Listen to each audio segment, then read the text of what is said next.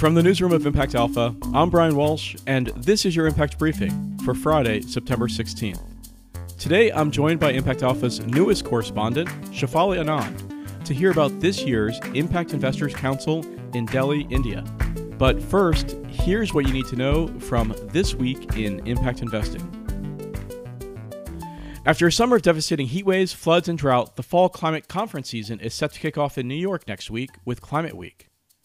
The surprise passage of the Inflation Reduction Act has buoyed spirits in the climate community. Still, challenges remain. This week's Agents of Impact call looked at the ongoing gaps and opportunities in climate finance and how using different types of capital can make a difference.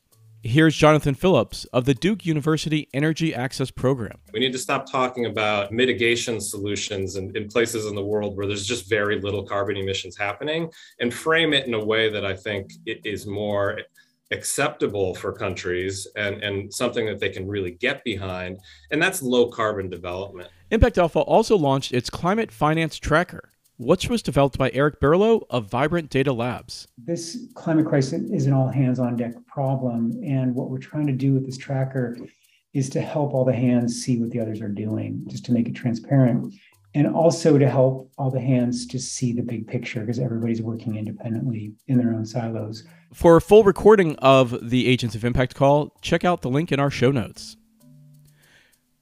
To manage climate risk, a municipal bond insurer is using data to assess and remedy local vulnerabilities. Assured Guaranty, a major insurer of U.S. municipal bonds, is partnering with intelligence platform Urban Footprint to create a tool to assess ESG risk in the municipal bond markets. The platform tracks indicators of individual communities' ability to respond to climate threats. Once weaknesses are identified, Assured will work with communities to address vulnerabilities and reduce the risk of default on their bonds. A lack of charging infrastructure for commercial electric vehicles is slowing the deployment of electric trucks. Terawatt Infrastructure raised $1 billion to expand charging networks for commercial electric vehicle fleets, including fleets of heavy-duty trucks. Terawatt expects global investments in electric vehicle charging to approach $1 trillion by 2040. And now it's time for our featured conversation. Now, Shefali, you're joining us from Delhi, where you attended an impact investing forum hosted by the Impact Investors Council. In your reporting from the event, you noted that the dominant theme was the acceleration of climate finance and climate tech that's taking off in India. What do you think is underpinning that trend? You know, Brian, this year the world over, all of us have felt the impact of climate change, whether it's in the heat waves in parts of the US, Europe, as well as here in India. To give you some context, this March was the hottest in India in 122 years of record keeping. In April and June, temperatures in India were routinely topping 110 degrees Fahrenheit. Just last week, India's Silicon Valley, the city of Bangalore, was pounded with the heaviest rains in some 50 years. So there is a recognition that these kinds of events, rather than being once in a decades kinds of events, are becoming a regular feature, and something needs to be done about it urgently. So the government of India has already stepped up. They've pledged that half of India's energy needs by 2030 will come from renewables. And to give you some numbers, this means 500 gigawatts of renewable capacity needs to be built by 2030, up from just around 200 gigawatts right now. So you can imagine that India needs to move fast, and it needs a lot of money to achieve these goals. At least another $1 trillion, according to a report by Unitus Capital and the Climate Tech Accelerator, CLIMAC. So it sounds like there's still a substantial capital gap, but that climate finance is accelerating quickly. Yeah, right. One of the speakers at the IIC conference that I attended this week, Akash Shah of venture fund Peak Sustainability Ventures, called this a tipping point for India. We know that climate tech startups raised more than $800 million in the first half of this year, according to IIC's data.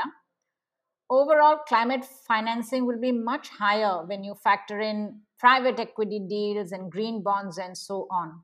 One estimate we have from Unitus Capital and Climax report is that total climate investing in India was close to $20 billion last year. So, Shefali, where is that capital going? Most of it so far is going to, renewable energy projects, technologies that are fairly established and where investors can support commercialization and scale rather than higher risk prototyping and development. So solar, wind, and those kinds of projects. Another area of big interest has been electric vehicles. So last year, for instance, we saw TPG Rise Climate co-lead a $1 billion investment in Tata Motors' new electric vehicle unit. This year, Ola Electric raised $200 million to ramp up electric vehicle production, and Greaves Electric Mobility raised $150 million to make electric two-wheel and three-wheeler vehicles. Just to give you an idea, unlike in the West where, electric cars are the big thing, in India, two-wheel and three-wheel electric vehicles are where the action is happening. And the government is also pushing for electric buses. So that is another space to watch out for. That's quite interesting. But what about newer technologies, like decarbonizing India's enormous agricultural sector, for instance, or biofuels, sustainable materials, things of that nature? Now, outside of renewables and electric vehicles, most climate tech in India is still pretty early stage. So I heard investors comment generally about interest in things like second generation biofuels and technology for decarbonization, but there were not too many specifics that they talked about. But one point that one of the investors, Satya Narayan Bansal of investment firm Blue Ashwa Capital made, which I thought was interesting, is that the Indian market is ripe for climate innovation. Reason being, the cost of experimenting with new technologies is relatively low in India, where engineering talent is much cheaper, compared to the US or Europe, for example. So if the startup system in India is able to harness the talent and, of course, the capital that it needs, India could be on a path for leapfrogging more antiquated and dirtier technologies with greener options. And just give you a context, this is example from the digital revolution.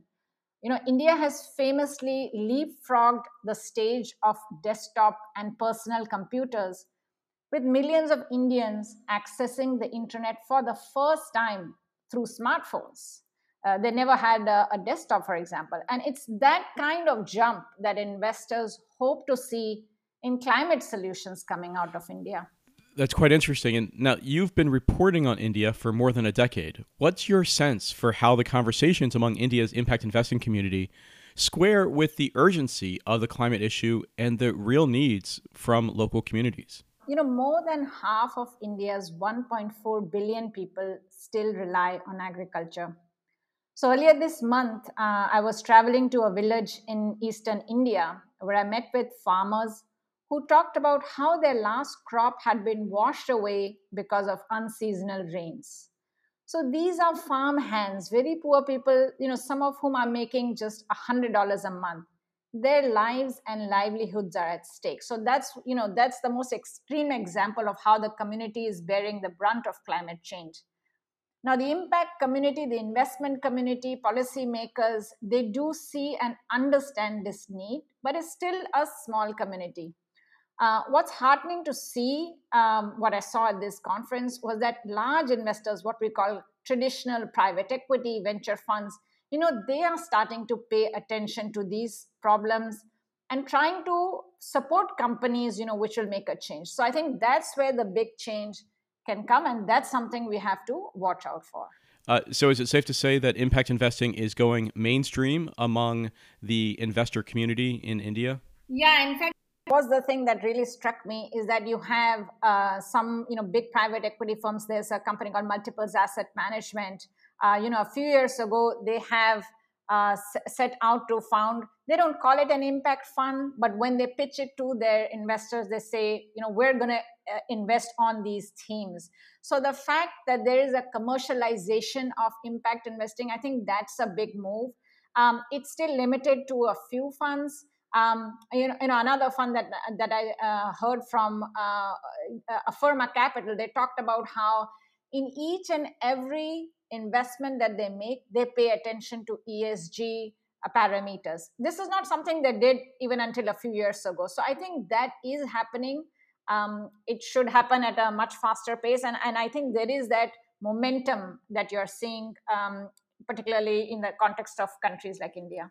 So beyond just investing in thematics that are aligned with impact investing goals, are these commercial investors self-proclaiming themselves to be impact investors, or are they doing what's called impact investing incognito, where they are investing thematically in the sectors where they could have an impact, but they're not necessarily marketing themselves as impact investors, and they're not necessarily measuring and reporting on the non-financial impact they have? They're not focusing themselves, they don't showcase themselves as impact investors. But what they are doing is they are starting to look at their investments from that impact lens. So let me give an example.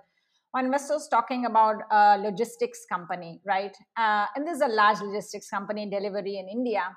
They have a lot of trucks and large fleet. So this traditional investor is saying, okay, how do I make this fleet more climate conscious, right? Like, how do I make it more green? How do I make it more sustainable? So why that is interesting is because when an impact fund or when an impact focused fund entrepreneur goes out there, they have access to maybe a small part, a smart part of the chain. But this is a large logistics company in India. For them to turn more environmental friendly, then that's a real shift. So these investors are saying, listen, no, we are not impact investors, but we care now about the impact that our portfolio companies are going to make or are making. And so they are driving a real shift in how they do large and commercial business. And I think there's a lot of value to that because they already have such a big presence. And that's where the real shift will happen. It's quite exciting. Well, thank you so much for your reporting from Delhi this week. And thank you so much for joining us, Shefali Anand. Well, thank you for having me. And that's going to do it for this week's Impact Briefing. Thanks to Shefali and our producer extraordinaire, Isaac Silk. Ready to try Impact Alpha? Sign up for Impact Alpha Open, free of charge, directly at impactalpha.com. Want to go deeper? Grab a subscription and get full access to the site, Agents of Impact calls, and the daily email brief. Just go to impactalpha.com/subscribe and choose an annual subscription. I'm Brian Walsh, Head of Sustainability for the capital markets firm TP ICAP. Until next time, take good care.